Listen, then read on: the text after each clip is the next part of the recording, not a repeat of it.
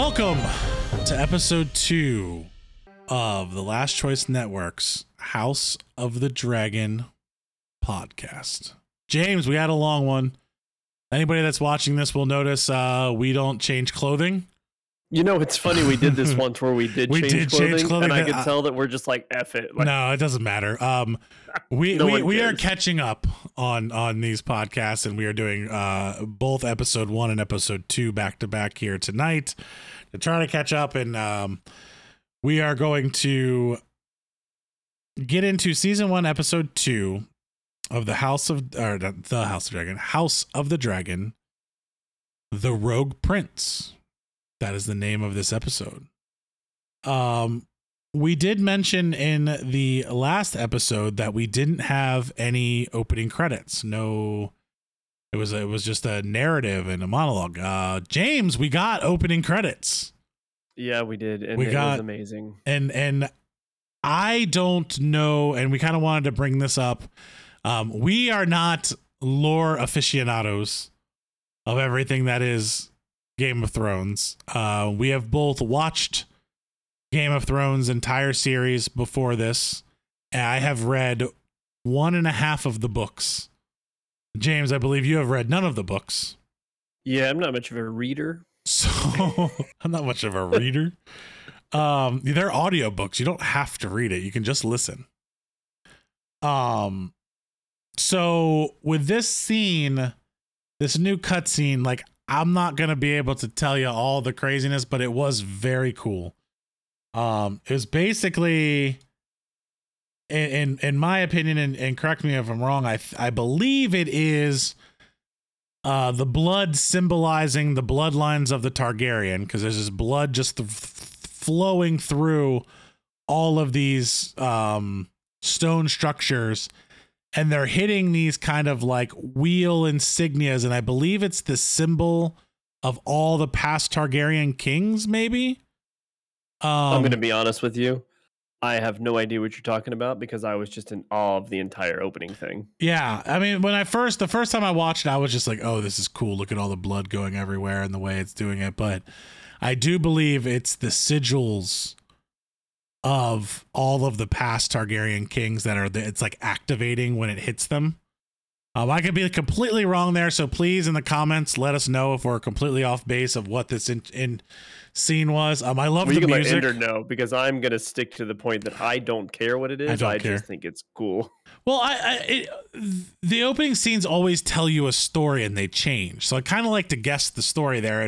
And with the map, the Game of Thrones map where it's building all the stuff, you would see new things get built. Correct. Yeah. And then you'd be like, ooh, we're going somewhere. Like, we're going somewhere new. I don't know what this is. But yeah, just a amazing opening scene. And I love how it ends with just the Targaryen logo and all the blood flows like right into it at the bottom. So,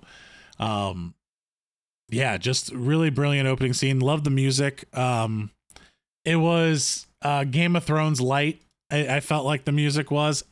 I was kind of hoping the intro music would be more Targaryen-ish, but it was definitely like the Game of Thrones music. No, like I said last episode, I'm glad they're keeping to the traditional. This is their theme music. That's fair. So after that, we just get right into it, man. We just get right into it.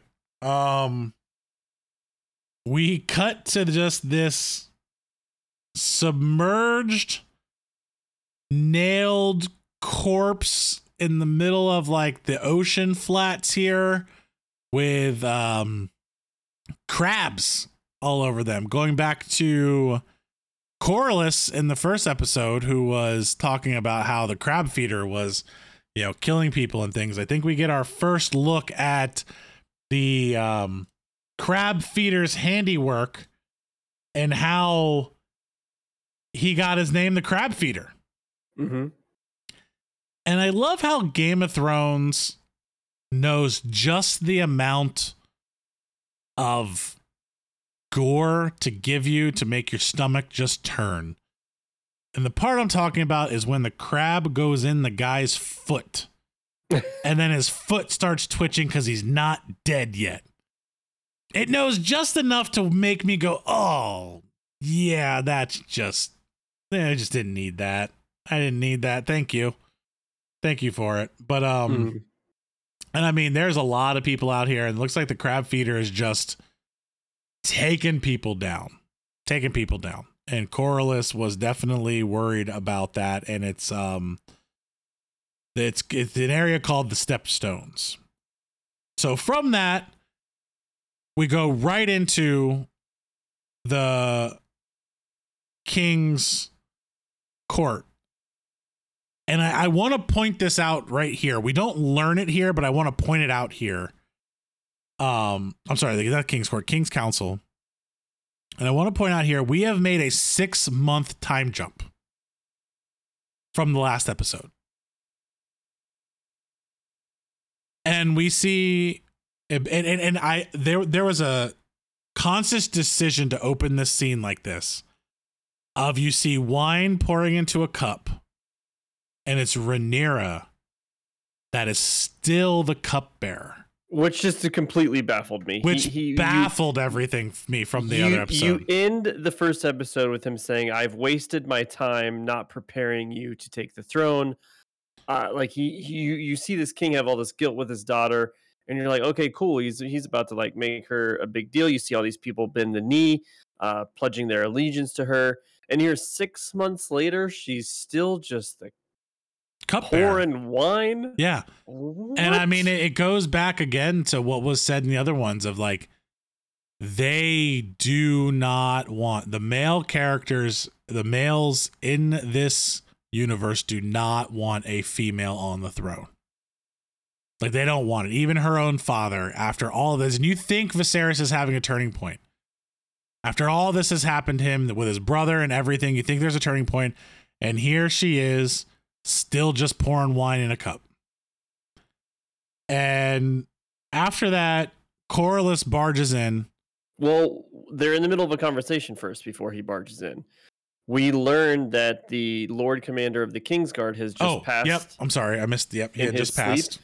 So they're having this conversation. The king says, "I hope he passed in his peacefully." They said, "Yes, Your Grace, he was found to have passed gently in his sleep." And that's when you see Rhaenyra is still going around. They mentioned the Silent Sisters who are preparing his remains, and they're basically saying they need to find a replacement. Yeah. And Corlys is not at the table. He's not there yet. And they're just talking. They need to find a replacement.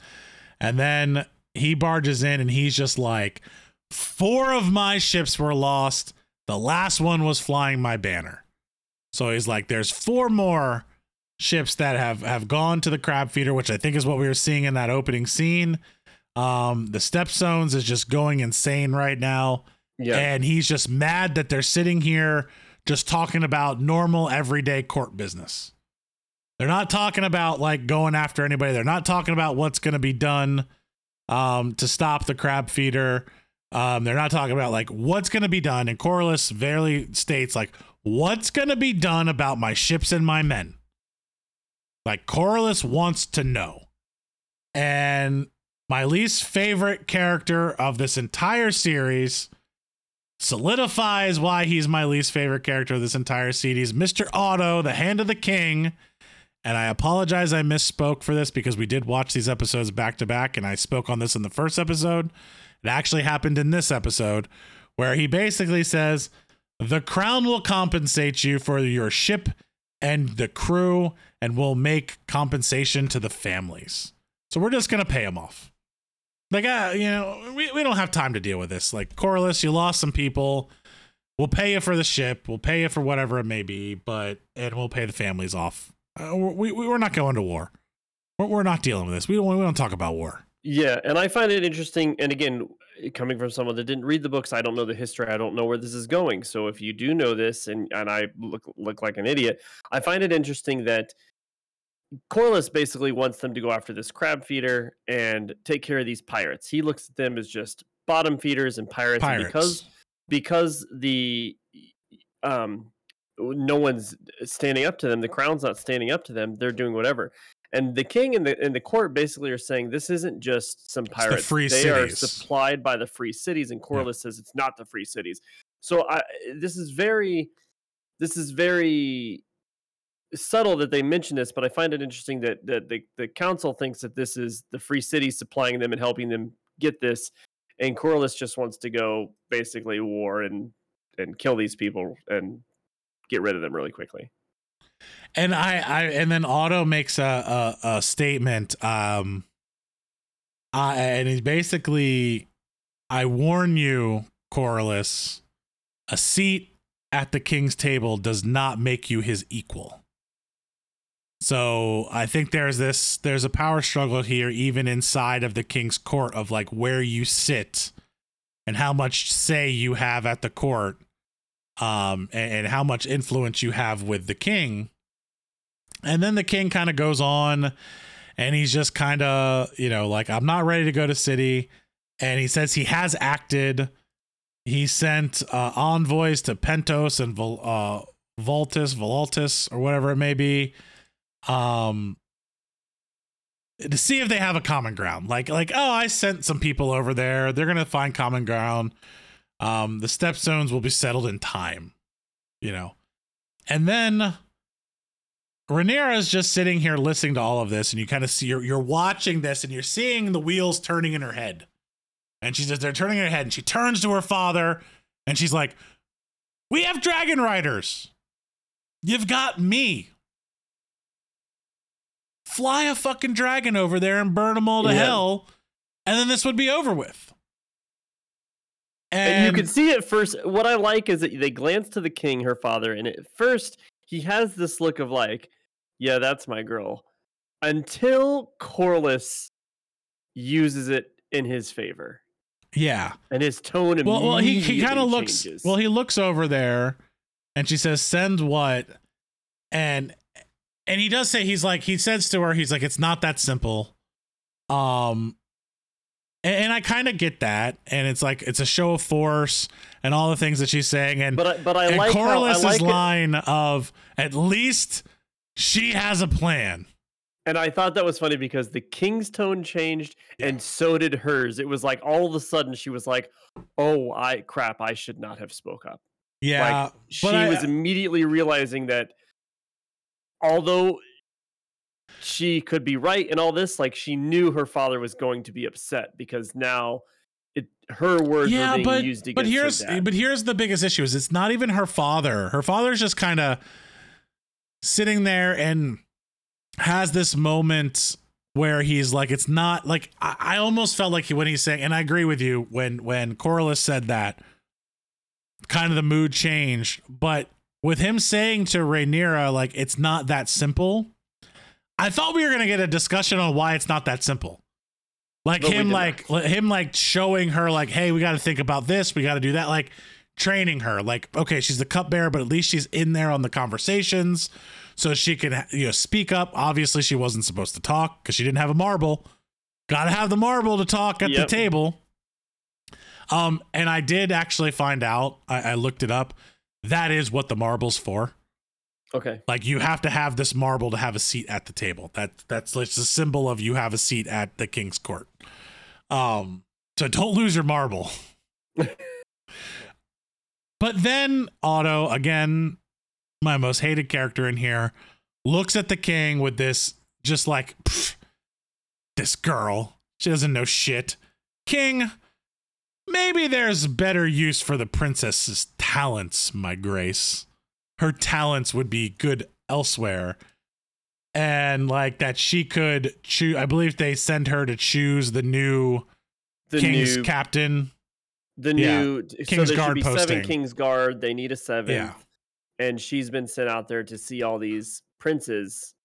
Yeah, but here's Otto, the pompous asshole, that obviously doesn't value anything that she's ever had to say. Oh, maybe we can use her talents somewhere else. And the Kingsguard there, it's Sir Harold, is like, I think that's a good idea. Obviously, he's the Kingsguard. He can't say anything there. But you can even look at Harold's face when he does that, of like, really? You're like, even he's like, really? You're going to listen to Otto? Like your daughter's giving and now you. we're gonna let this girl pick. Your daughter is like making a point here. Otto's there, and now you're gonna just let her do this? Like, why? What is it? What does it make sense? So she's like escorted out, and then we get to the map room. I'm always gonna call it the map room because that's just what I know it as. And I have to point it out because they definitely like made a close-up shot of this, like the step stool that she steps up on, and like I have to say the props and the designers and the artists, the amount of time and detail they put into making this step stool and all of how broken it is and like all the roughness around it. I'm so glad that they're like showing stuff off like this. Because it just makes the sets that much bigger. So she's so short. She needs to step to see over the balcony to see all of the knights that are standing underneath that she has to choose for the 7th Kingsguard.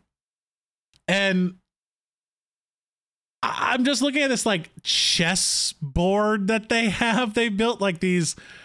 It's not really a chessboard, but the like board that they have in the middle that has all of the different families like crests on it. Yep.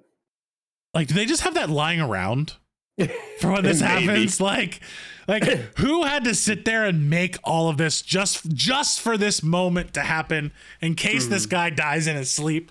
Like, were they like, okay, this guy's getting pretty old. He's probably going to go. Let's start carving these things. You know, like what peasant had to make this overnight? I would imagine these things already existed and they've got one for everyone. I'm hoping that they do, and they just have it for each family, and they've made it, and it's just sitting there, and they bring it out as ceremonial. But I just thought it was kind of funny that you just have this like ready to go. Yeah, exactly.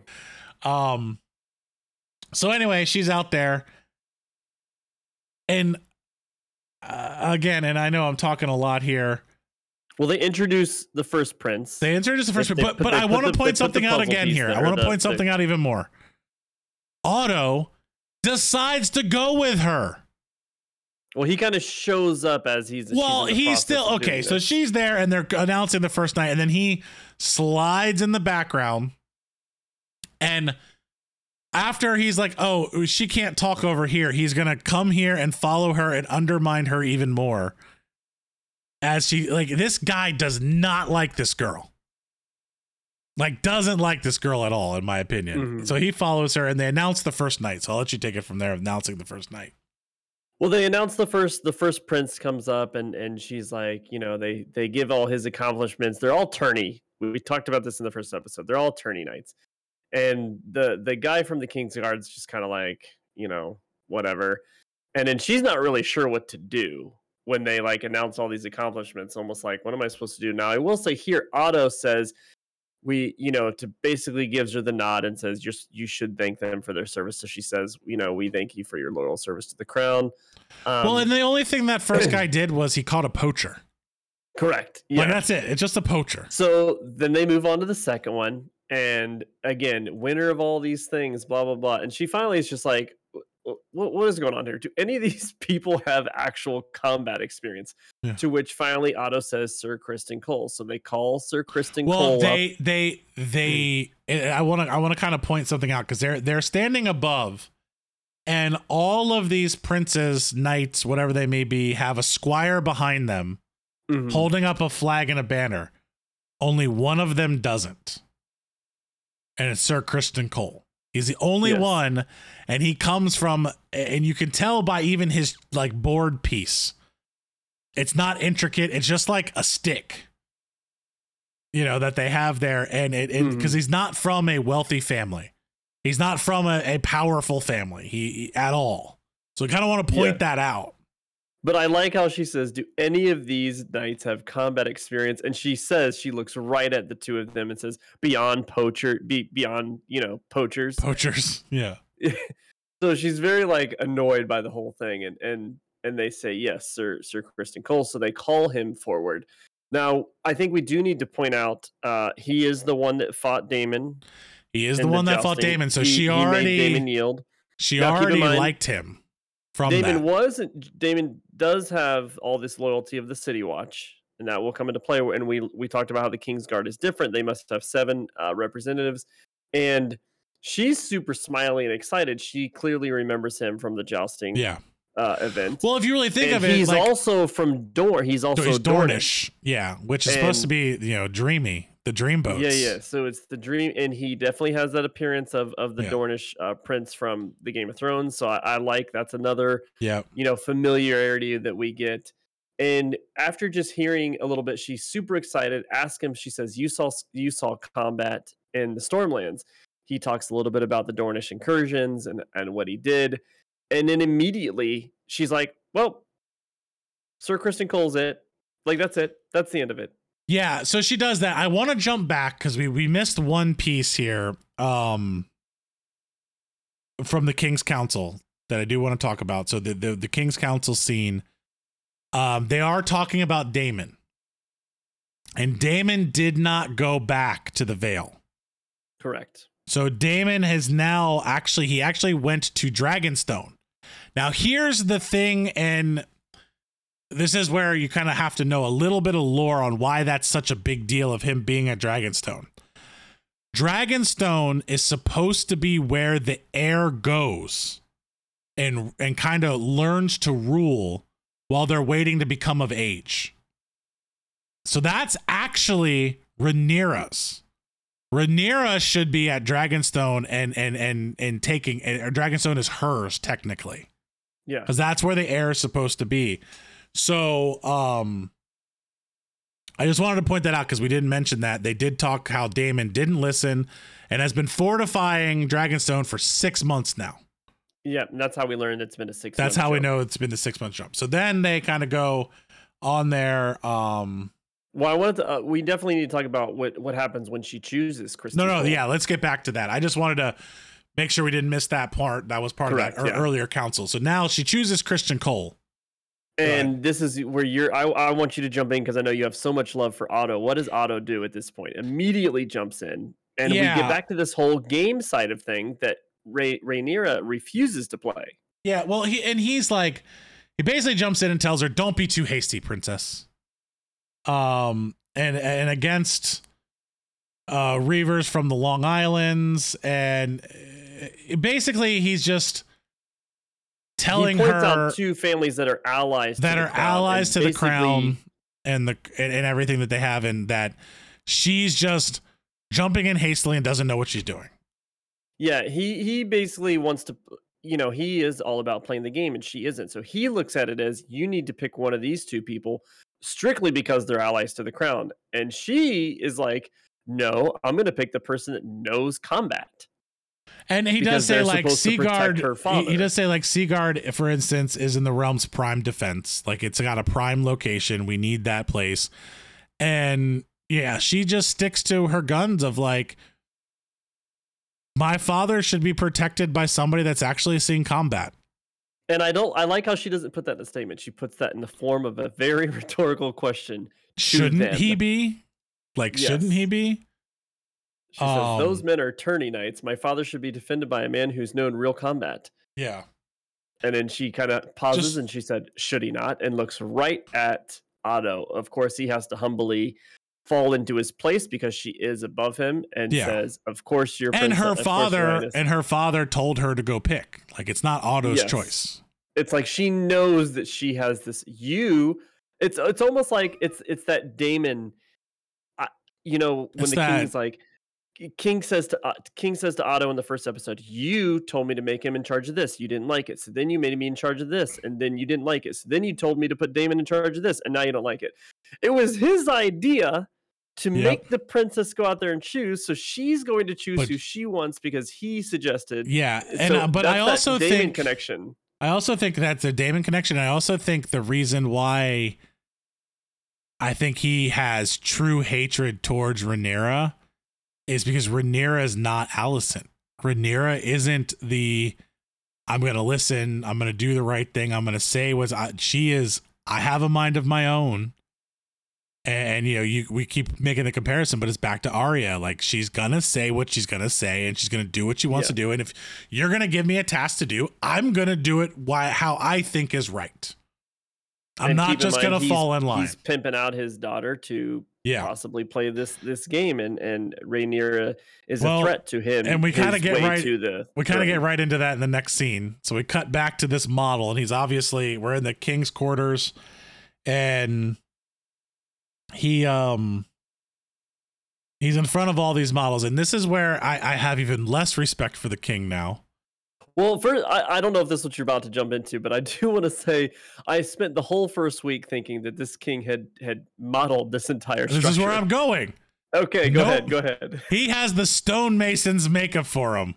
But at least he gives credit. I will say that. He didn't try to play it off. He immediately was like, no, I didn't do this. It's like, okay, here I'm thinking like, okay, he's got some talent in something. Like, at least he can make these little like rock dioramas. He's like, no. I don't make them. I just tell the stonemasons what to make because I like the history, and I just place them here when they're done. And I'm like, he's even a poser when it comes to building models. He doesn't even build his own model. He just plays with them. Like, he literally is just playing with dolls now in his little, here's my model of old Valyria, and I'm going to just play with the dolls. I'm not even going to try to build them. Don't judge guys like that. I love Lego sets, but I hate building them, so I make my stepdaughter build them. Okay, well, then you're one of them. Okay, like, build the damn Legos yourself. No, it's too much, man. I can't do it. No. I'm not gonna have. I mean, some of them are ridiculous, but anyway. So, I guess for the last 6 months, the king has not stopped having his little visits with Alicent. So Alicent is still look very innocent.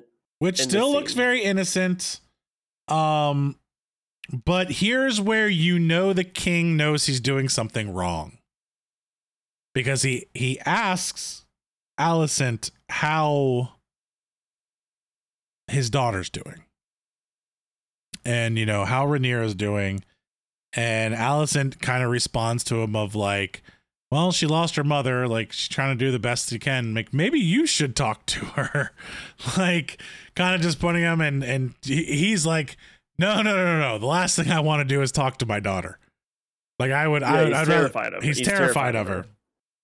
And he also asks Alicent, like, do you tell her about our little talks? Because I don't think she would understand them. And it's like, that's where I'm like, okay, the king knows this is not right. But I feel like from this exchange, he's kind of falling for Alicent. Yeah, he's starting to get some feelings. He's starting to get feelings for her. And I don't know in what way. Like, is it the daughter? Is it like the daughter I never had? Is it like a love interest? And we'll kind of just come out with it. This entire episode is all based around what underage girl is the king gonna marry? God. Like, that is what this episode is incredibly linear compared to the first episode. The first one, you're correct. So we're in the king's quarters and everything's going on there, and then it just, you have that exchange. He drops one of the pieces and it's a broken dragon. Like, the dragon breaks and she picks it up, and there's like this weird exchange between them, and you can tell there's tension, and you can tell like Alicent is saying all the right things, but that's not her lunch partner she wants to be with. Like, she's not there. You can still feel like she's not there on her own accord these last 6 months. Yeah.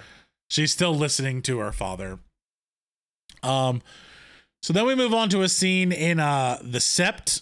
So I did kind of do some research on this one. It is not the Sept that blows up in Game of Thrones.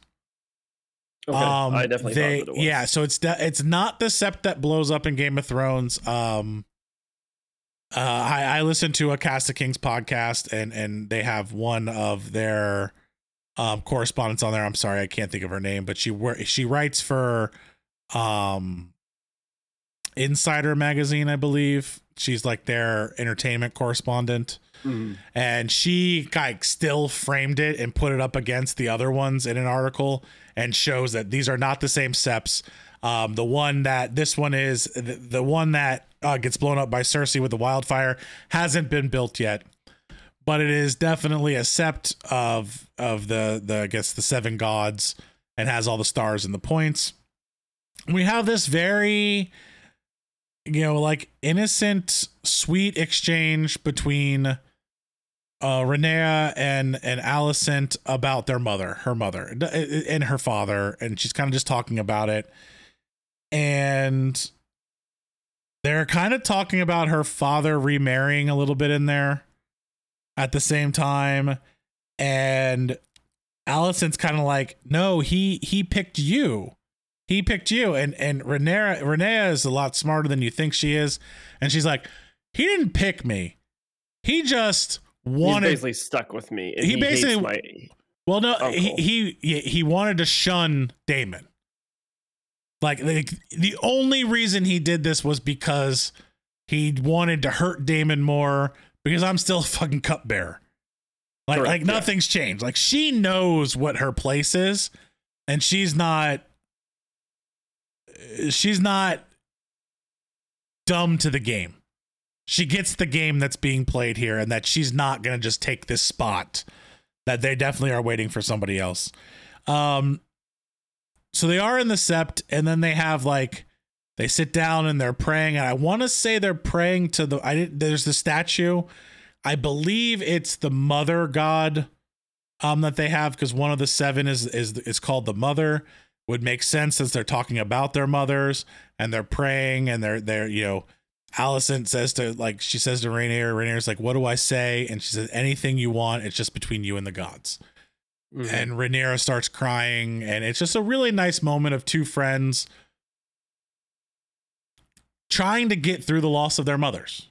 Yeah, together. And she does, knowing that the king had already said he's afraid to talk, he doesn't know what to do, but he wants to talk to his daughter. Alicent here encourages Rhaenyra to reach out to her father. So she's kind of playing both sides here. But in all fairness, to what as good friends would seem like the right thing to say to someone. Yeah, and I think everything was sincere here. I don't think there was any backwards there's no intent to play a game here. It's just them being good friends, and both of them have gone through tragic losses of their mothers. So through all of this, I think the character that I have liked the most out of all of them has been Corlys. Corlys. I don't like Corlys. I like Corlys, and let me get this wrong. When I say I don't like Corlys, I don't like Corlys as the character in the House of the Dragons. I think the actor is phenomenal. I think the character is phenomenal.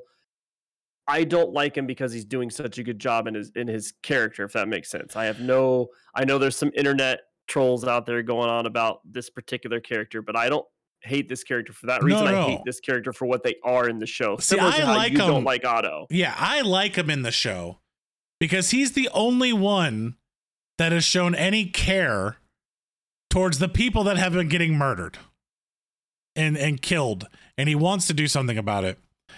Well, you're about to talk about then why he gets I don't like him. Then he gets the little ding on me, and it's like, fuck. If you don't like Otto, you can't tell me you like this guy still. Well, so there's I don't like what he does here, but I understand it. I understand what Otto's doing, but Otto's doing it backhanded, sly, without saying anything to the king. Corlys is at least enough of a man to stand in front of him. Let's call it what it is. And what we're talking about is basically Corlys offers his daughter to the king. Well, first they tell him basically, everyone thinks your kingdom's a joke right now. Because he does ask to speak frankly. Yeah, he asks the king allows him to. He doesn't speak out of turn. But here's another point where again, we're out here, and here's a chance for, and I'll keep droning on this. Here's a chance for Viserys to have a good conversation about what we should do forward with one of the people in his council. But he's kind of just playing like, oh, you're my favorite cousin. All this is great and everything. And then Corlys just is like, I want to speak frank to you. All the stuff that's going on with your brother, all the stuff that's going on at the Stepstones. You just lost your wife. You just lost the heir. Like, people think you're a joke. They really do. It's time for you to show some kind of strength. Something. And I love the line that he says here.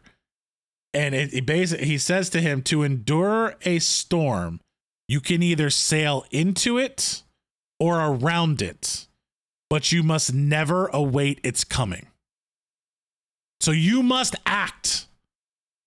Whether we're going to go out of our way to go around this or we're going to head right through the middle, you have to act. And that is the key to this reign of this king, is that he has seen so much prosperity that he does not know how to act when things are going wrong.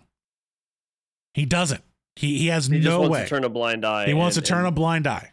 And Corlys is like, time to man up. And he basically do you have a specific course of action? And he kind of looks at his wife. And here's where I have to respect Corlys. He obviously talked to his wife about this. He didn't just make this decision on his own. He talked to the queen that never was and basically wants to join their families. Where it gets skeevy is his daughter's only 11 years old or 12 years old. That's where it gets right away. You don't see that right away. Now, what's interesting, if you're like me, you do this daughter is shown briefly during the jousting tournament in the opening episode, but I didn't put two and two together.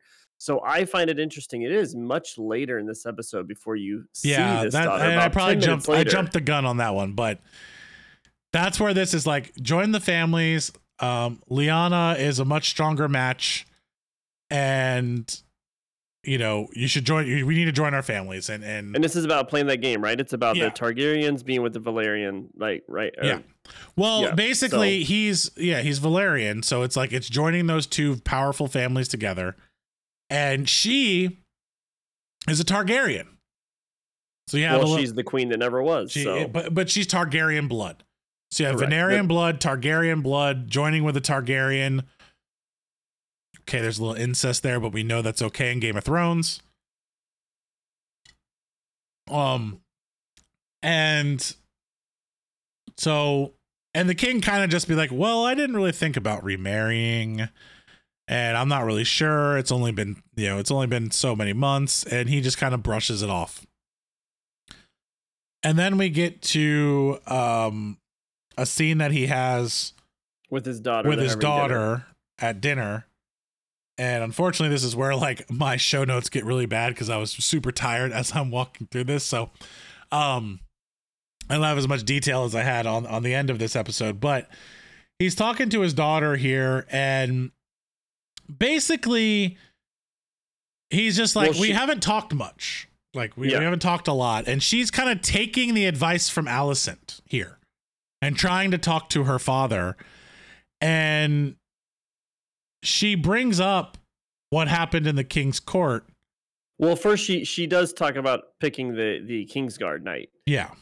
And he seems very proud that she stuck with her guns, and so which opens the door for her to talk about more what you're about to talk about. So then she finds that now she can speak a little bit more frank, and he shuts her down. So she's like, today in the small council, and he immediately shuts her down. Pay it no mind. I thought, and she's like, I could bring some insights. I have these things that I could talk about. And he's like, you're young. You'll learn. Like, not even willing to have the conversation with her of like, and this is where if he really cared about her being the heir, this is where he might even be like, hey, I understand you have some ideas. Here's what we're going to do. Hold them in. Don't speak at the small council. When everything's over, we'll stay behind and talk a little bit more about the ideas that you have of what you heard and things like that. Like, he could have done something like that. Like, he could have been supportive. No, he just shuts her down completely and be like, you're young. It doesn't matter. You're just young. You'll learn. But I'm not going to teach you. Like, you'll learn what? To keep your mouth shut? To not say anything? I think that's really what he's trying to say here. Is not that you'll actually learn how to be queen. Then we have to get to our wonderful scene of wounds and things. And what is going on with this king? Every episode, is he gonna? So we missed this. We missed this. I'm actually really upset we missed this in the first episode, and I had it in my show notes. So when the king is banishing Daemon, something very important happens on the throne. He gets a cut from it on his hand. And when we had mentioned in the last episode of how George R.R. Martin was upset with the way the throne looked because it looked too easy to sit on, one of the lore around the throne is that if it cuts you and you end up getting a lot of cuts, so I'm wondering if his back wound came from it as well, and the throne is cutting you, that you're not worthy to be sitting on the throne. That's big lore around that. And he does get a cut in the first episode on his hand. Right about where it is on his hand, here on his finger, that they're doing this. So not only did he get a cut on the throne, it has now become necrotic. And they have to do a maggot treatment on it in order for him to get this necrotic flesh off his fingers. So the interesting part about this is George R.R. Martin is really interested in like medieval medicine and like medicine that they still use today. They still use maggots today to remove necrotic flesh from wounds because they are amazing at eating flesh but leaving all the living flesh. So this is actually like, when you look at it, you're like, oh my God, this is medieval. It's like, no, they still use that now. Like, they still would do that to remove necrotic flesh. But, of course, Otto's there. And Otto knows everything that's going on. And the king basically tells him about and the maester's there. And the maester's there. But because he's getting worked on. The maester's always there. Tells him about his little meeting with Corlys. Which is interesting because the king doesn't know. And I would assume Otto hasn't told her, and I know Alicent hasn't told him, that he was the one that sent Alicent to his quarters 6 months ago. Correct. And basically tells him that they proposed marriage. And here's I find it funny that first Otto says, such matters should be discussed with the small council. And the king says, that's what I'm doing, discussing it. So what are your thoughts, Otto? Like, it is true. The king isn't hiding that this conversation had. He just said, this is what happened. I'm discussing it with you now. Yes, we're all on the small council. So I'm letting the rest of you know. Give me your opinion. And it's also not like the maester's not there right now either. Like, he's hearing it too. And he's on the small council. So basically tells him he proposed marriage, and his first like reaction was like, Corlys is overreached, my lord. Like he's overreached his bounds. And they're kind of talking about how well that marriage might be. And I love how Otto kind of uses some reverse psychology here on the king, of where he's like, I know when my own wife passed, I couldn't have imagined ever replacing her. Yeah. But I think it's okay for you to do it, King. Well, he's basically saying, I mean, I will give them credit. He's basically, because at first the king's first thought was, and again, I want to point this out. At first, I looked at it a different way until you have constantly pointed out that the king is weak and he doesn't like having hard conversations. His first reaction was, I don't know how my daughter Rhaenyra will feel about it. To which the Meister and Otto are basically saying, who cares? You are the king. Who cares? But you are the king. You basically, the realm expects you to remarry, especially because you still do not have a son. Yeah, he says, he's like, you're compelled for duty's sake. Like, Yes. I couldn't, but I like how he says, when my wife died, I could never imagine being in your situation. I don't envy you. I couldn't imagine it, but you know what, King, you must do it for your sake there. You have to do this. And I just like, it's just Otto planting the seed that he needs to remarry and not telling him who to marry. But in my mind, I'm thinking he has his own agenda and his daughter, and you know that's what he wants. So he definitely wants Alicent in this conversation, because why would he? And he was so smart. He started this shit 6 months ago. Otto is a schemer and a planner. He planned this the day that baby died. Otto was ready to go. So then we go back to where I jumped the gun a little bit, and we finally see poor little Lyanna, like, so tiny. And the way they shot this, and the actress that they chose, she is a baby. I mean, you could have told me she was 8 years old. And She is a baby. She's supposed to be, what, 12 here? 12, I think, yeah. And, you know, even the king's kind of walking around like, this just feels awkward. Like, this whole thing is awkward. And little Lady Lyanna here, she is just trying her hardest. And, you know, she's trying to stay interested in, like, you were the Black Dread, and you rode the last dragon. Right before he died. Now, can we talk about can we break down this conversation a little bit? Yeah, go ahead. So she says, you know, you, like you said, you were the last, you were flying in the Black Dread. You were the last one, Valyrian's last rider. He says, yes, only for a short time. I'm going to go back. That is, Valyrian is the skull that they're standing in front of the last episode. That's what I assumed. Yeah. But what I find interesting here, and I didn't catch it the first time I watched it, he says, you know, died the last memory of Valyria of old. And I believe she says, but Vhagar still lives somewhere. And he says, bit too large for the dragon pit.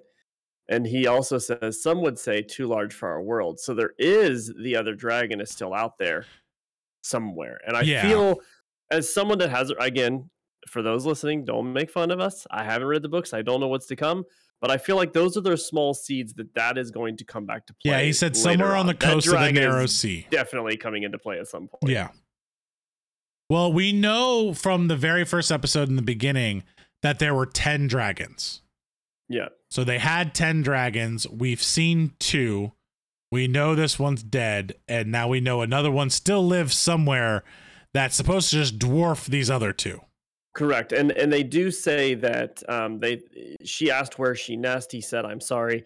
And she said, do you know where Vhagar goes home? And he says the Dragon Keepers believe she made home somewhere on the coast of the Narrow Sea. Yeah. And that the Spicetown workers at Spicetown report hearing her song at times. They say it is a sad thing. So I think that's where it kind of leaves off. They talk about dragons probably getting lonely, and then it leads back into this whole marriage thing. Yeah, and it's just so sad here because she's trying to play the part. She obviously is trying to be interested in things she is, and she's so young, and this is where you see, and really in my mind, of how long Otto has been training Alicent. Because Alicent knows everything to say, when to say. Now she's also older. But she can say it without the king catching on. And but she can say it really quickly here. Yeah. So then they kind of move into the other conversation where she stops and she's like, she literally stops him in their walk and tells him it would be a great honor for us to join houses, and I will give you many children of Valyrian blood. And the king basically just looks at her and he's just like, did your father tell you to say this? Like, and she just gives it away. Like, she just gives it away. Yeah, yeah, my father told me to say this. And then the skeeviest thing of this whole thing, he's like, what did your mother say? Which I thought was funny. And it's like, well, my mother said I wouldn't have to bed you until I'm 14. It's like, Oh my God. This And is as someone with a daughter, did that just make you cringe? My daughter's 6. That's what I'm saying. Like, but imagine 8 years from now. I would knock that motherfucker out. Like I'm sorry. Like, king or no king, like you are not walking up to my daughter like that as a, how old is he supposed to be, in his 40s at this point? Maybe late 30s. And I'm trying here to 40s, be like, this guy looks like he's 70. Well, I mean, come on, man. They don't live that long. This guy's got like every legion that you could possibly have. You make it to like 45 here, you're ancient. And everything in my body is just like cringing at this point of this conversation that he's having with this girl. And, but the other side to me is like, Lyanna, you're blowing it. You're blowing it. He's catching on to the ruse here. But it's just, and I try to put myself in a situation of like, okay, this is just how this was. They got to join the houses. They do this. This is how the times were, but it does not make it any easier to see. Like it just, especially having a daughter myself, I'm like, no, this shit's just not happening.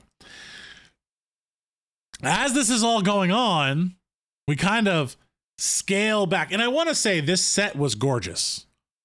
Like they're walking through this beautiful garden and it just looks amazing. Again, I love the amount of color that we're getting in the world and these beautiful sets to really show how grand this place was before winter's coming. Winter came for however many years, but we didn't get that in Game of Thrones because they didn't have enough money to go around and find all these amazing sets. They had to do everything where they were at, and they had to build a lot of stuff. So you didn't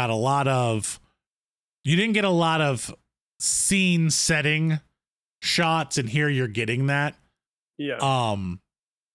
But we kind of pull back and you see Rhaenyra is watching her dad walk through the garden with Lady Lyanna. And it's just kind of one of those things where you're just like, ugh. Yeah, you may not want to talk to her, but she ain't stupid. She knows what's going on. And then you have a very Cersei to Sansa conversation here.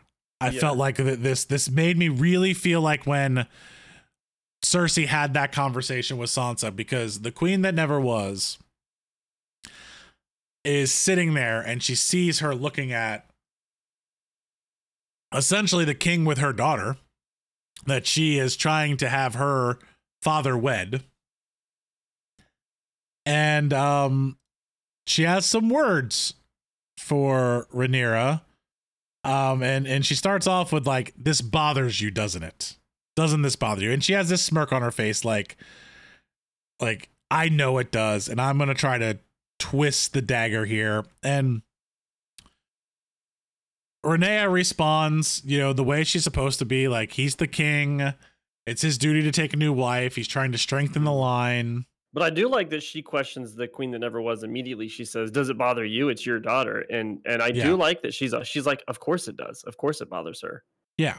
And that's when she goes in and does a little bit more explaining. Yeah. So, and then she kind of goes through all of it, and but I understand the orders of things.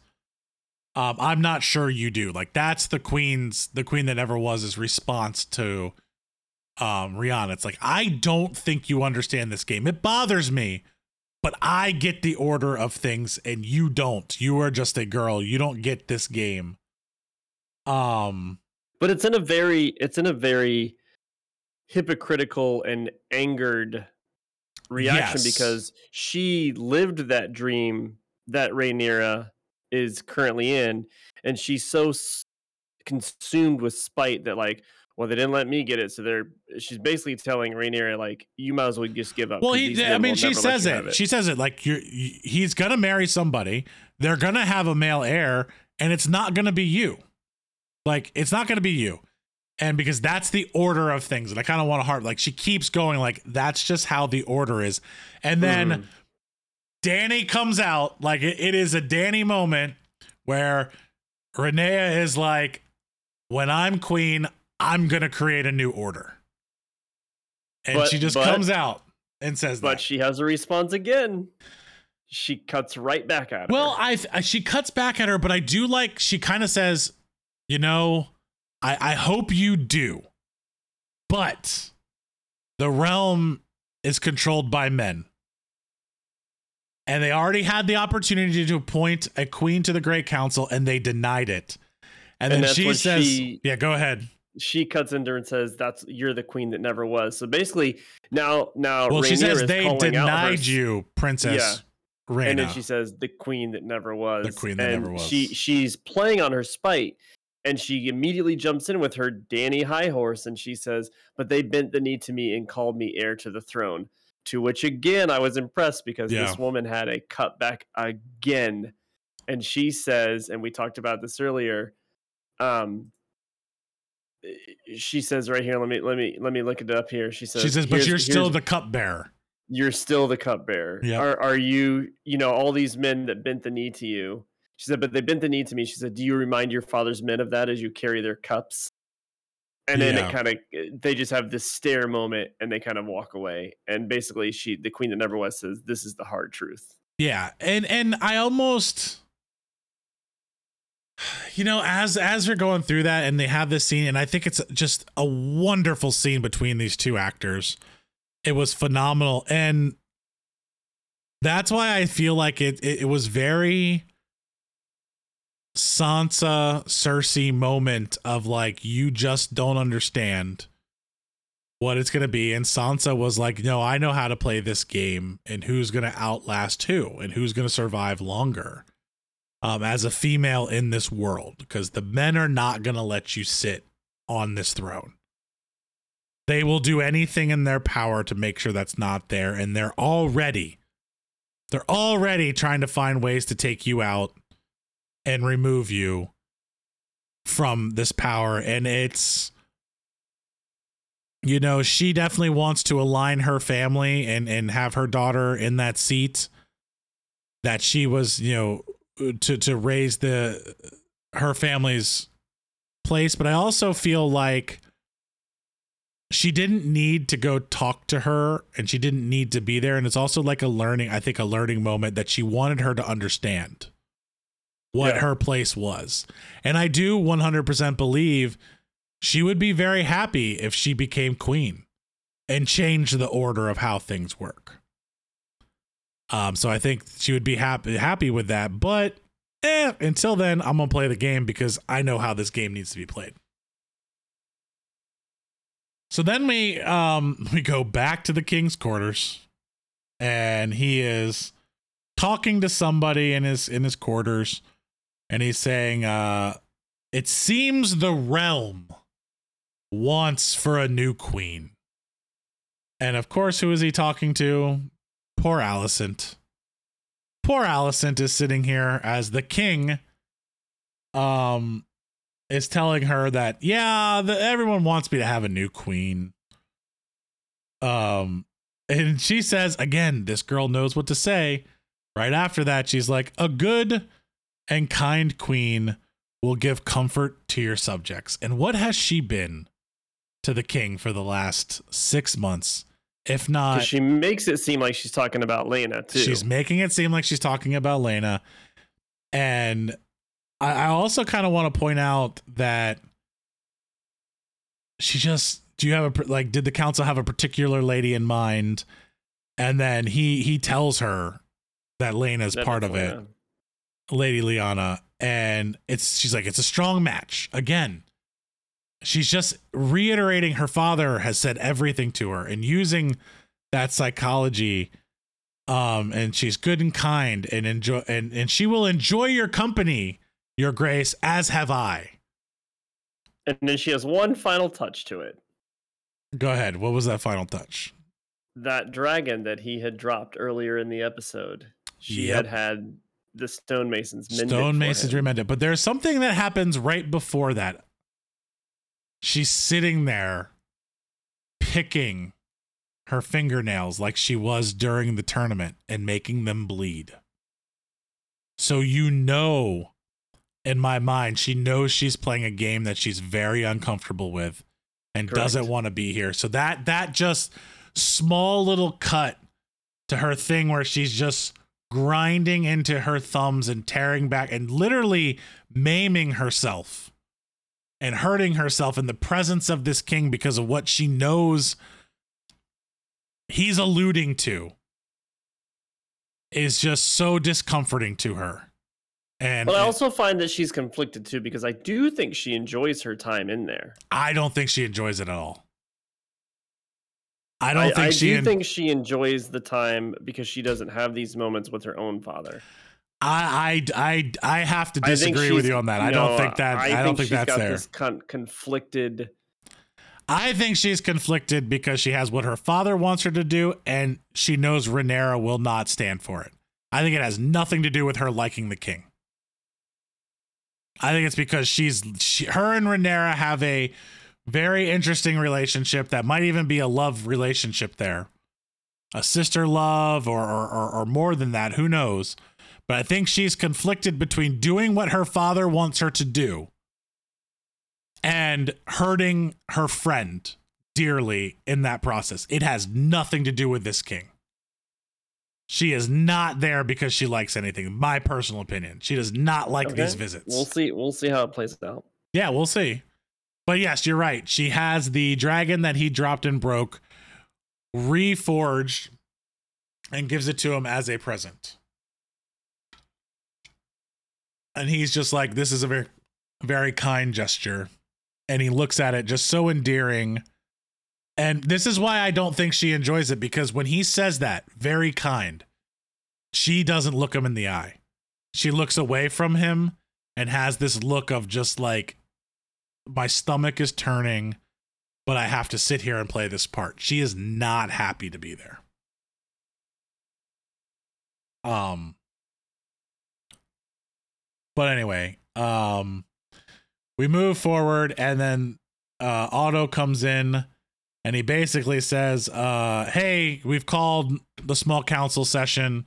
You need to come. And he's basically tells them, I'd rather you be in there for it. And then you have that moment where she kind of just looks at her father, Alicent, and just looks very disheveled and distressed about everything that's happening.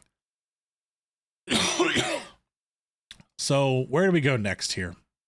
Otto jumped in and says you need to. Yeah, so you need to leave the small council and hear everything directly. And we learn that there has been a robbery. Yep. Of sorts. A thief has. So, yeah. So, a thief. There's a thief. Someone's stealing shit in King's Landing, man. Right from under their nose.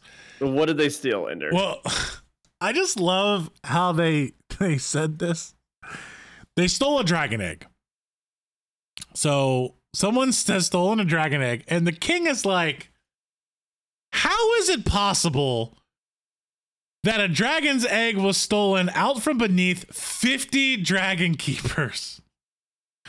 So there's 50 dragon keepers down there, and I love the response from this old dragon keeper who looks terrified that he's gonna get killed here. Yeah. And he basically just says, it was Prince Daemon who was the culprit, Your Grace. Why? How do you know this? Well, he left a note. Well, he left a missive, which I was like, what the heck is a missive? Left a missive, a note. Daemon left a note. He's like, it was Daemon. It was Daemon. Daemon was the thief because he left a note. Now, do you have the note written down? I don't have the note written down. I do. So I love the words here of this note. Let me go over this, and I want to hear your reaction to it, because he says, what do you mean? The prince left a missive? And he's like, yes, I believe it'll explain. And he goes on to read, it is the pleasure of Daemon Targaryen. Now, this is the Maester reading this. Yeah. The Prince of Dragonstone and rightful heir to the Iron Throne. I love how he starts it out. It is the pleasure of Daemon, the Prince of Dragonstone, and the rightful heir to the Iron Throne. Now, keep in mind, they cut to Princess Rhaenyra here, who looks just super pissed off. Yeah, And it she's says, not happy. They say to announce that he is to take a second wife in the tradition of old Valyria. She is to assume the title of Lady Mysaria of Dragonstone. And the king is just looking like, what is happening here? Her grace is with child and is to have a dragon's egg placed in the babe's cradle. And the king just looks super confused, as is the custom of House Targaryen. Now cuts back to the princess again. The prince has invited you to his wedding, your grace. The minister's like, everyone's like terrified to read. Like, they don't want to read this. What's going on here? It is in 2 days. Gods be good. And so then they're all terrified. Yeah, everyone's terrified. Your favorite and then guy I love Corlys is, who is this Lady Mysaria? And they're like, we believe it's Daemon's whore. Which is what Otto says. Yeah, this is Otto. Nothing less than sedition. I strongly agree, sire. My brother wishes to provoke me. Yeah. So they just kind of go on about it and like how he's provoking him, and the realm is watching. Corlys is really like, you need to do something here. Like, you need to. And then he's like, what? Send him to the wall, put a spike on his head. And it's like, Daemon seized Dragonstone. Like, this is a big deal. You need to do something about it. And again, he surrounded them by his gold cloaks, and he has stolen a dangerous weapon. Because these are real eggs. I love it. Yeah, and I love it in the middle of this. Again, for the second time in the small council, someone speaks out of their place. Yeah, according to the men, and that is... Well, so it's interesting. She speaks out of place in High Valyrian, or High Valyrian, to the Dragon Keeper, who needs to speak to the dragon, so they also know it. And she asks a very specific question. Which egg did Daemon take? And which egg did Daemon take? And that's when even the king starts to look concerned. He starts to be like, he's starting to put the pieces together. No. The egg was Dreamfire's princess. And that was Balon's egg. Balon's egg. So that's how, like, I think that was Daemon, the one that the princess had chosen for Balon. The princess chose. Well, the princess chose because the princess thought it was going to be a girl. So she had that, but the princess chose this egg for that baby. And it's Dreamfire's egg. And so there is some kind of interesting thing here, and I don't know if it's true, but I am going to bring it up. There were some people that I had seen, and I said we weren't going to get in a lot of fan theory, but I kind of want to bring this one out because I thought it was kind of cool, that this Dreamfire's egg Dreamfire's egg is one that Dany hatches. So if you look at it, it's the black egg. It does look like the black egg. So a lot of people are saying, hey, this could be the same egg, that one that Dany hatches as the black egg. I don't know. I'm not going to go down on there. But Rhaenyra is heartbroken. Like, her face. And then the king, for the first time ever, I was pumped. The first time the king is like, assemble the horses, boys. We're going to a fight. And it was probably, he's like, I'm going to Dragonstone and I'm going to get back my egg and drag his brother back.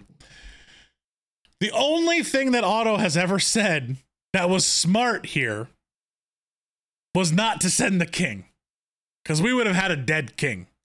Man, like, I think I might disagree with you here. Well, I think Daemon was baiting his brother to come there for a reason. I think Daemon knew that his brother wouldn't come.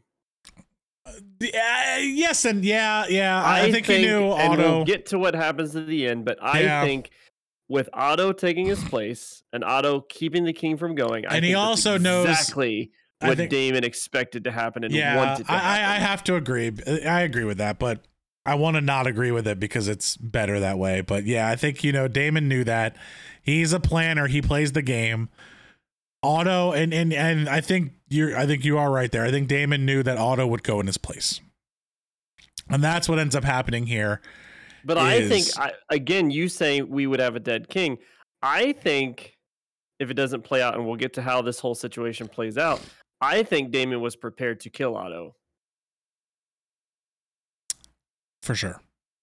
Yeah. Whoever came, I think that was the message that comes back. Yeah. Because he's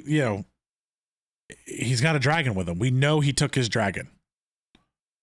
So basically Otto tells him, hey, I'm going to go and I'm going to do this. And then there's a moment where he's getting ready. And I want to point this out because I know a lot of people were upset with Game of Thrones on how people just teleported places. Like they're supposed to be super far away, and then all of a sudden they were just there, like in the next scene. Here they kind of have him getting ready, which looks like, if you look out the window of him getting ready to go, the dead of night.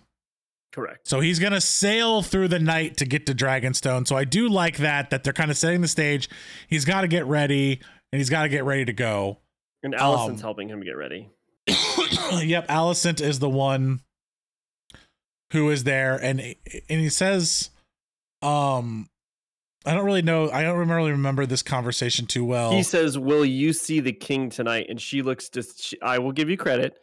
It looks like she has zero interest because she says, if you wish it. Well, he also says you're like the prettiest, basically says the prettiest girl out there. Why do you still destroy yourself? So he's holding her hands and he sees her thumbs all destroyed. So like, that's why I feel like she doesn't want to be there. She's hurting herself. Mm-hmm. And then he does say, are you going to see the king tonight? Which is, again, the creepiest thing. And her response to him is, if you wish. Not yes or no, I want to. Only if you wish me to go, am I going to go. And then Ser Criston walks in. They have assembled a bunch of the guards, and they're sailing out to Dragonstone in order to have a talk with Daemon and get an egg back and bring him back with them. Man, this was a good scene when they're at Dragonstone. Man, the setting of it being dawn and the fog and the way they bring you in to Dragonstone and you see it in all its grandness. And we've only seen Dragonstone destroyed. Because Dragonstone is where Dany was taking up shop when she first came over.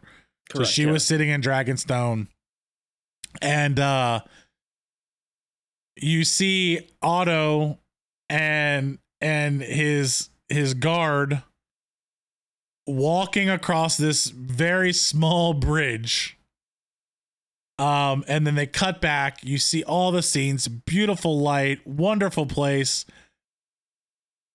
And then here comes Daemon, walking down to meet him. And you're like, oh, okay, we're going to have this showdown on a bridge here, going back and forth between each other. And Daemon's walking there holding the egg, tossing it around, all joyful, with his whore with him. And a massive army behind him. A massive army behind him. I mean, the other side looks ridiculous compared to Daemon's side. Not like there's no way.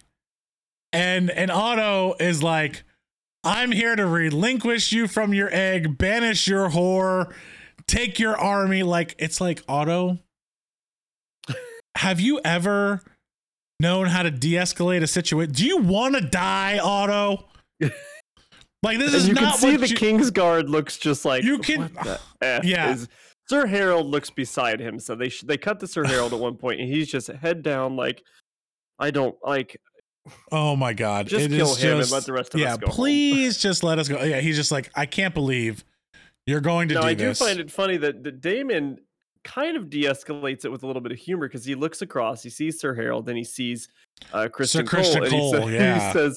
He says, Ser Criston, was it? Ser Criston? And he says, Sir Criston Cole, my prince. He says, yes, apologies, I couldn't recall. And he says, perhaps my prince recalls when I knocked him off his horse. Yeah, I mean... which Daemon does have a chuckle. Yeah, and I think it's there. It's just like, I think Daemon has some respect for him. There's a little respect there and banter back and forth. But, yeah, the whole time we're going through this whole thing, I'm like, Otto, you're supposed to de-escalate the situation. Like he's Otto's basically gonna get the kingdom into a war. He's on the verge of getting everyone in a war and killing everybody. And he's like, you're taking the house in name. You're taking your brother's name in vain. This is terrible. And then he starts talking to the city watch and like, do you not like talk to your commander? What do you think? Are you not loyal? And it's like, my favorite part of this whole exchange is Daemon reaches his arm out and holds the egg and basically says, come get it, Otto. But I also like that. Come get it. It's right here. Come get it. Otto does call all these things like you're saying. And one of the things he says is it's for the heir, not for bastards fathered on a common whore. And they cut to the lady, the whore, Mysaria, and she looks very confused on what Otto is saying. Confused as shit. Confused as shit. She has like, no idea what's going on. He's saying that I'm pregnant. What is going on? She looks very confused. But then he's like, Otto again. Daemon puts the egg out and he's like, come get it. Mm. So rather than have a conversation again, what does Otto say? You'll never survive this. Like, you're not going to survive this. And then it cuts back to the Kingsguard guy and he's like, what? We're not going to get out of here. Mm-hmm. To choose violence here is to declare war against your king. And Otto's like, wonderful. Not Otto, but Daemon's like, wonderful, Daemon war. Wonderful. And then they all pull out their swords. And what did they forget that, was behind Daemon? A dragon. Like, no one's remembering that there's a dragon. With Daemon. And then you see the dragon crawl over top of everybody. And here he comes. And it's a badass. Like, it's the red dragon. He's a fucking badass. And you're like, oh. I like Criston Cole and Sir Harold's face when this dragon roars, puts out its shout. They're just kind of like, oh, shit. And even Otto's kind of like, and Daemon is just like standing full there on power. Yeah. And it's kind of like, well, and I'll be honest, I was like, well, that was the end of Otto. Good riddance to this guy. Yep. But he finally does a smart thing, which I still thought was going to end in his death. He tells the Kingsguard to put their swords down. Yep. But I thought for sure, this is where I thought, all right, Daemon's going to walk up, chop off his head, hand it to Ser Criston Cole and be like, take this to the king and let him come talk to me. So then we have That's how I thought it was going to play out. I 100% agree. And then I think we have one of the coolest scenes we've had in this whole thing. And maybe it's going to be hard to beat this one, but I'm sure they'll be able to at some point. This was their Top Gun moment. Oh, it was. You cut to just over the top in the fog and you see like it's just like Jaws. Mm. You see the fog moving and out of the fog comes Rhaenyra on her dragon. And she got on her dragon and flew to Dragonstone. And she comes in and she flies across and it's just like Otto is like, what the fuck is going on? But I'm glad you're here. Like he ain't undermining. She flies by. You can immediately see that other dragon is like not happy. Yeah, it is. That other dragon is going to have to listen. Like Daemon's, this one is the boss. Daemon's face changes when she flies in. He is no longer the confident Daemon that he was. He is now very upset to see her there. And I love the outfit she has on. It's like this black scaly outfit. Her dragon rider outfit is just amazing. And she gets off of it and she walks up there and she basically owns this situation, owns it. And she's and so here's where I feel like he knows, Otto knows he can't do anything because she walks up to him and starts talking in Valyrian, High Valyrian. Yeah, well, Otto stops and says, "What are you doing here?" And she basically says, "Preventing bloodshed." Basically, you're an idiot. Yep. You don't know what you're doing, and I know my uncle, so I'm going to handle it. He tries to get Criston Cole to go with her, to which the princess says, "No, try not to startle my dragon. He's very protective." Basically, telling Criston, I like you. Don't get anywhere near me because my dragon will kill you. Yeah, he's not going to like you getting that close. And then they're having a conversation, and I love their conversation here. I love this conversation that they have, that they're talking and to. That's when they switch to the dialect, like you said. They switch to the dialect.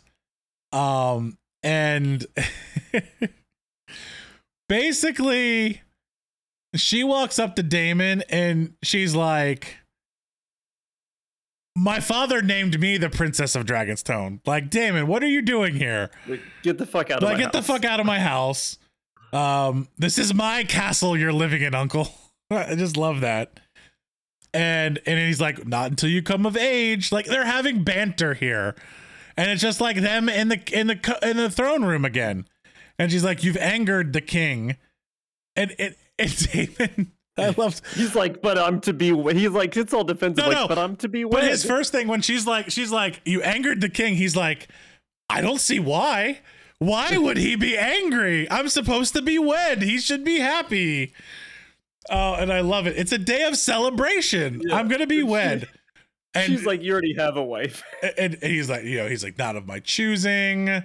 And then she gets kind of serious of like, and that required you to steal my brother's egg. Like, now she's like very upset. Like, you had to steal my brother's egg. Like, really, you couldn't have taken a different one. And she's like, he basically says, we all shared an egg as children in our cradle. I just want the same thing for my child. And that is immediately where Rhaenyra like calls his fucking bluff. And she's like, you have a child? And he's like, one day, like, I might have a child. And then his whore walks off. Now, my question is, did she understand them? I think she does. Yeah, so That's gonna be my guess. She definitely understands. And I think it'll come into play later in their conversation why I think she understands. Yeah, so I think that's where you get, because she definitely knew what he said. And she cut there. And then they switch back to common tongue at that point. And she basically tells Daemon, I am right here. I am the object of your ire. Kill me. End it right now. If you want to be the next in line, just kill me. And she calls him out. And this is where Daemon doesn't hate her.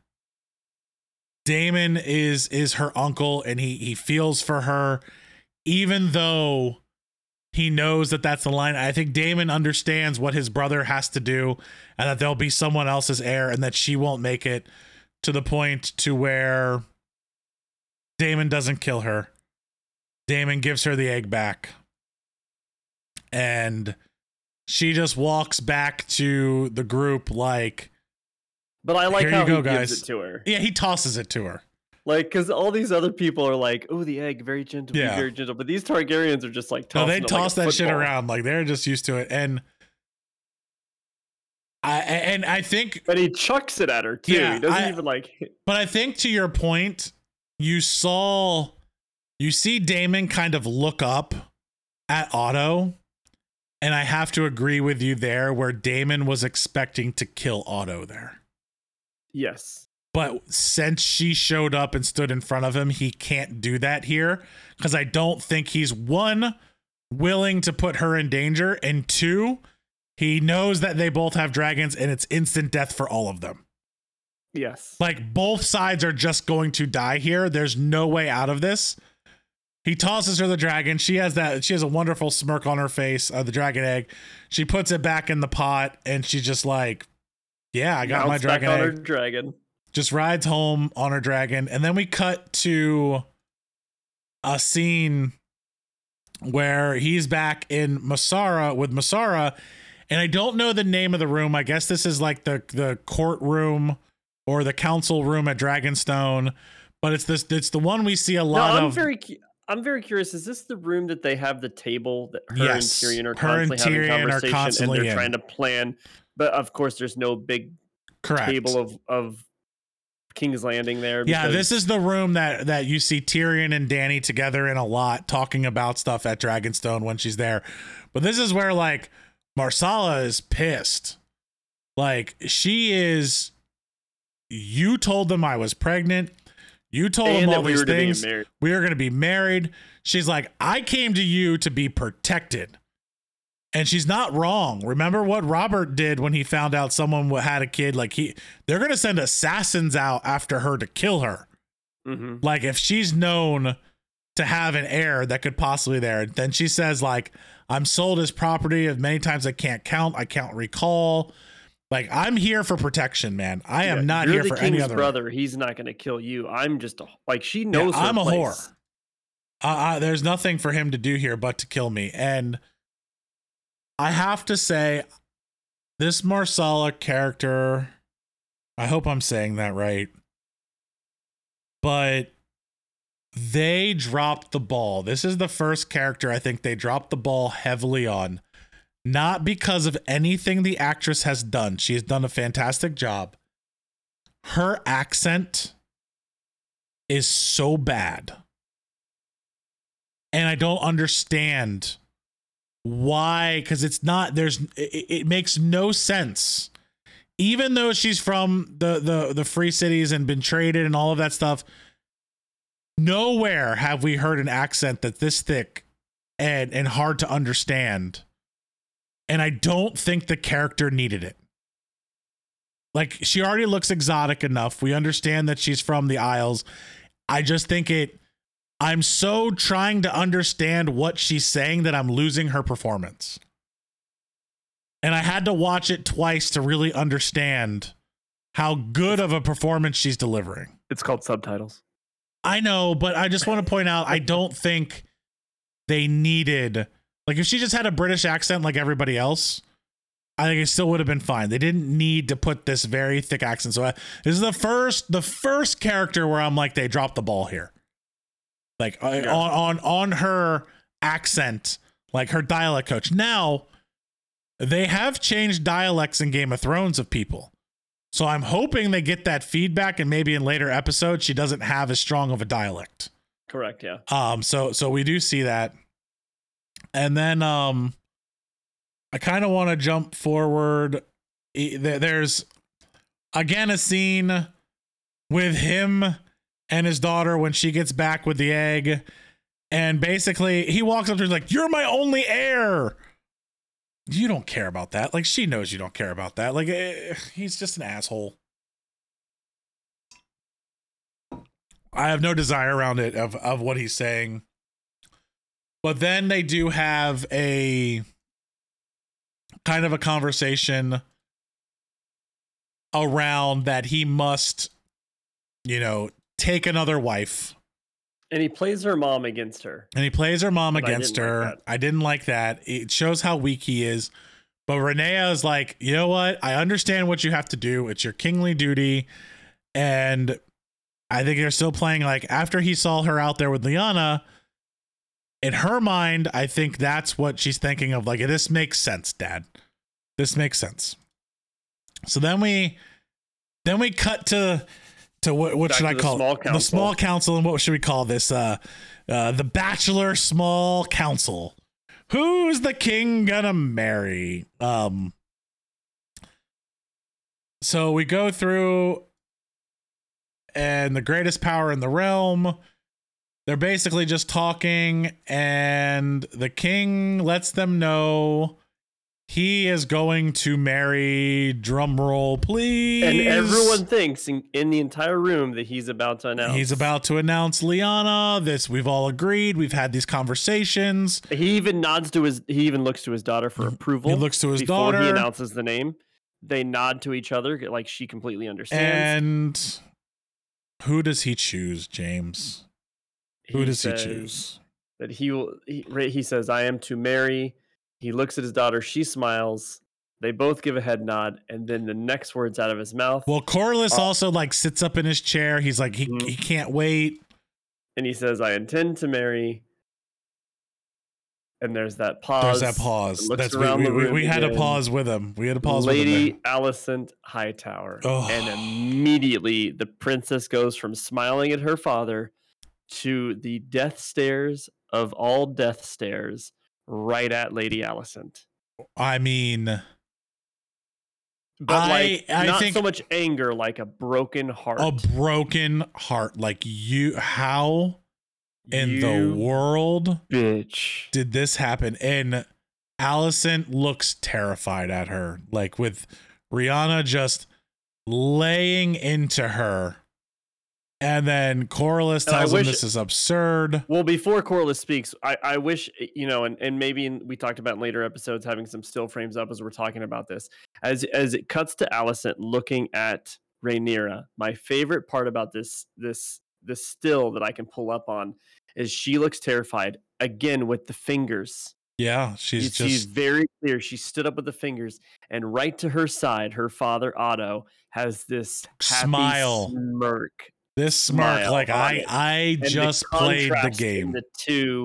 The contrast in the two very much shows, if you're a Game of Thrones fan, you understand it's all about seduction and being sly and being sneaky. And he just, like you said, he just won the game. Well, and then it's just, and of course, then it cuts to Corlys. Well, and then it cuts to Corlys, and he's upset and he leaves. But then you have this like, Rhaenyra is just so devastated that she's crying. She's trying to hold it in, and she leaves. And the king just has this look on his face like, what did I do? Like, you said you were okay with this. And I in my mind, I'm like, as the king yells out to her, he says, they're looking at you, she's about to cry, and he says, Rhaenyra, and then she walks off. Yeah, but I think it's like, did she have to preface like, Dad, you can marry anybody except for my best friend? Like, I wish we had that conversation back that we had last night, because I didn't know you were going to do this. So that's kind of like the bombshell that was dropped. And you would think we end here, but we get one more scene. And again, it's a bigger bombshell in my opinion. It's a bombshell, but you could see it coming. You could see it coming.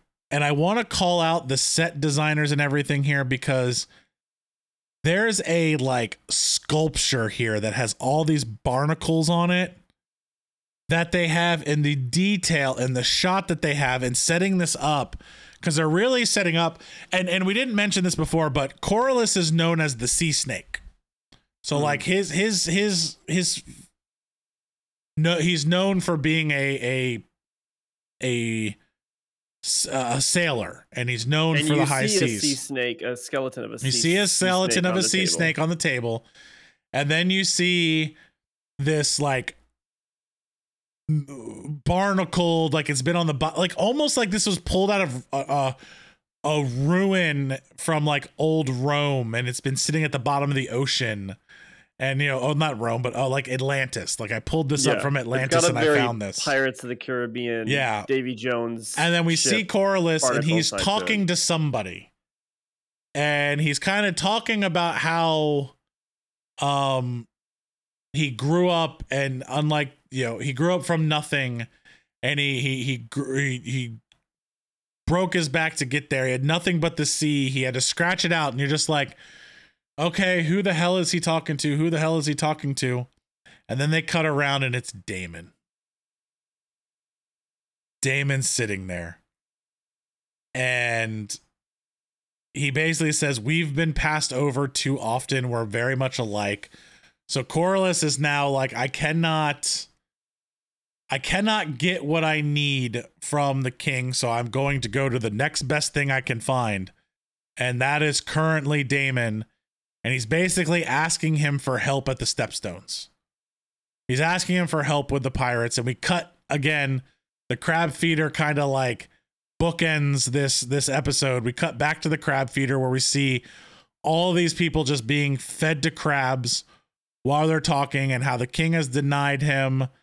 And I love Daemon saying, he basically says, I can't remember the exact because he talks words. bad about the king a little bit. He's Before he gets all this. Before he gets to actually really talking bad about him, he basically, Daemon says, that was never my brother's strongest trait.